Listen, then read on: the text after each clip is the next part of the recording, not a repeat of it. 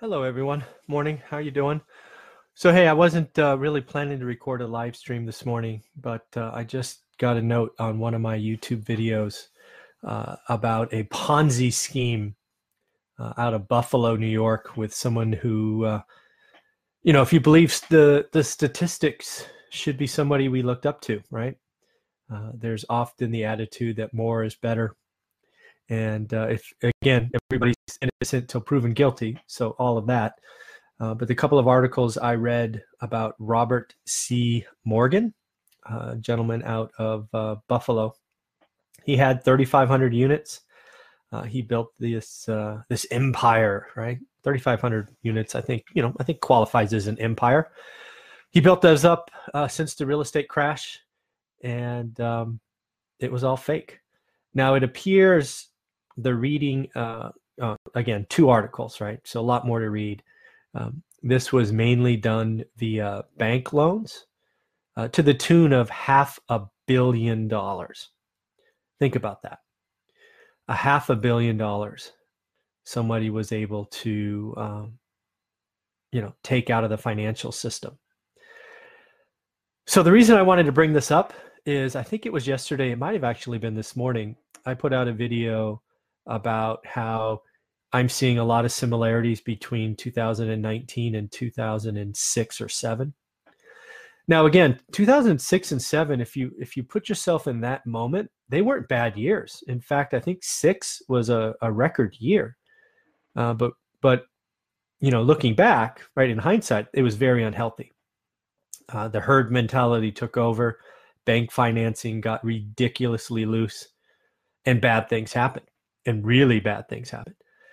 Unfortunately, that's what I think 2019 is, right? 2019 may go down as a good year.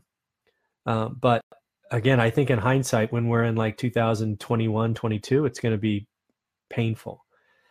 And if we have a real estate Ponzi scheme identified now, when the times are still good, I'm afraid. I actually said it kind of in a passing statement that I'm afraid a lot of these syndicators and whatnot out there are, they may not be purposely built as a Ponzi scheme, but when you start organizing multiple pools of capital and you're doing more and more assets, and frankly, you're overpaying, I think it's easy at some point to tell yourself, hey, I'm just going to take a little piece from here, pay off the other people so they don't ruin our reputation and cut off the spigot.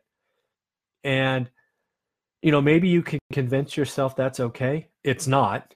It's wrong. It's illegal. It's it's taken from Paul to pay Peter, or whatever they say. So first off, squash that moral dilemma. It's wrong on not only, legally, but ethically, in my opinion.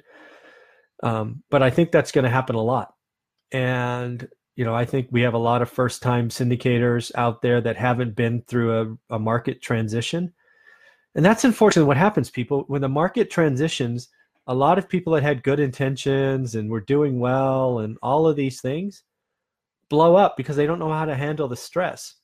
And then they start doing stupid things when they tell themselves, oh, things will get better. It'll be okay. Tomorrow will be better. I'm just going to take from here and pay there, and we're just going to keep it going. That's a Ponzi scheme. And I think it's pretty easy for, people in multiple syndications and all these other things. And it's just a big fear of mine. I just see a lot of this potentially happening. Now, again, will this happen everywhere? Absolutely not. I think there are tremendous providers out there. That said, I do think it's going to happen. And if it could happen to a gentleman who owns 3,200 units, and if he's going to do this through the financial institutions, which you hope has checks and balances and multiple sign-offs to the tune of $500 million, I think we would all be fools to think that, a little mom and pop first timer, second timer, syndicator wouldn't fall into the same trap. This is going to happen.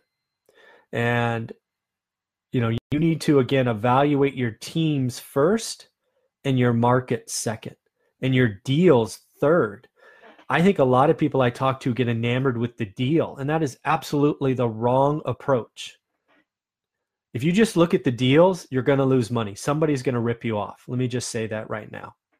You need to look at the company or the person, then the market, then the deal. Right now, y'all are doing it reverse. So realize that. If you don't, you're going to run the risk of being suckered into what's ultimately becoming a Ponzi scheme. And now, again, let me be clear. When times are good, I don't think anybody naturally builds a company this way. At least I hope not. I mean, I hope people are better than that. But when the market transitions, and I've been very clear that I think we're a year and a half out, maybe 2 from a market transition, people start, again, bending the rules and lying to themselves and doing things that are first maybe unethical and second become illegal. And it just cascades and they can't stop it. And then they end up going to jail. And unfortunately, that sucks for them, but people that invested with them lose a lot of their nest egg. And people, it's going to happen. So it may feel good to be a part of something, kind of hands off entirely. But realize if you're not evaluating the team or the person, then the market, then the deal, I can't help you. You've put yourself at such risk that I don't know what to say. So again, I think this is an evolving story. I frankly think this is the first of many. I think a gentleman who has 3,200 units acquired over the last 2 decades, if he can fool the banks into loaning him an extra $500 million on fake rent rolls and fake appraisals and all of those things, what's going to happen to you and I, just the general consumers? We run the risk of being taken advantage of, and I'm trying to raise at least the yellow flag so you all pay attention. So in the end, this is probably a developing story. It's something we should all look at because I think it's going to be the first of many, and that's a very, very sad fact. So don't put yourself at risk.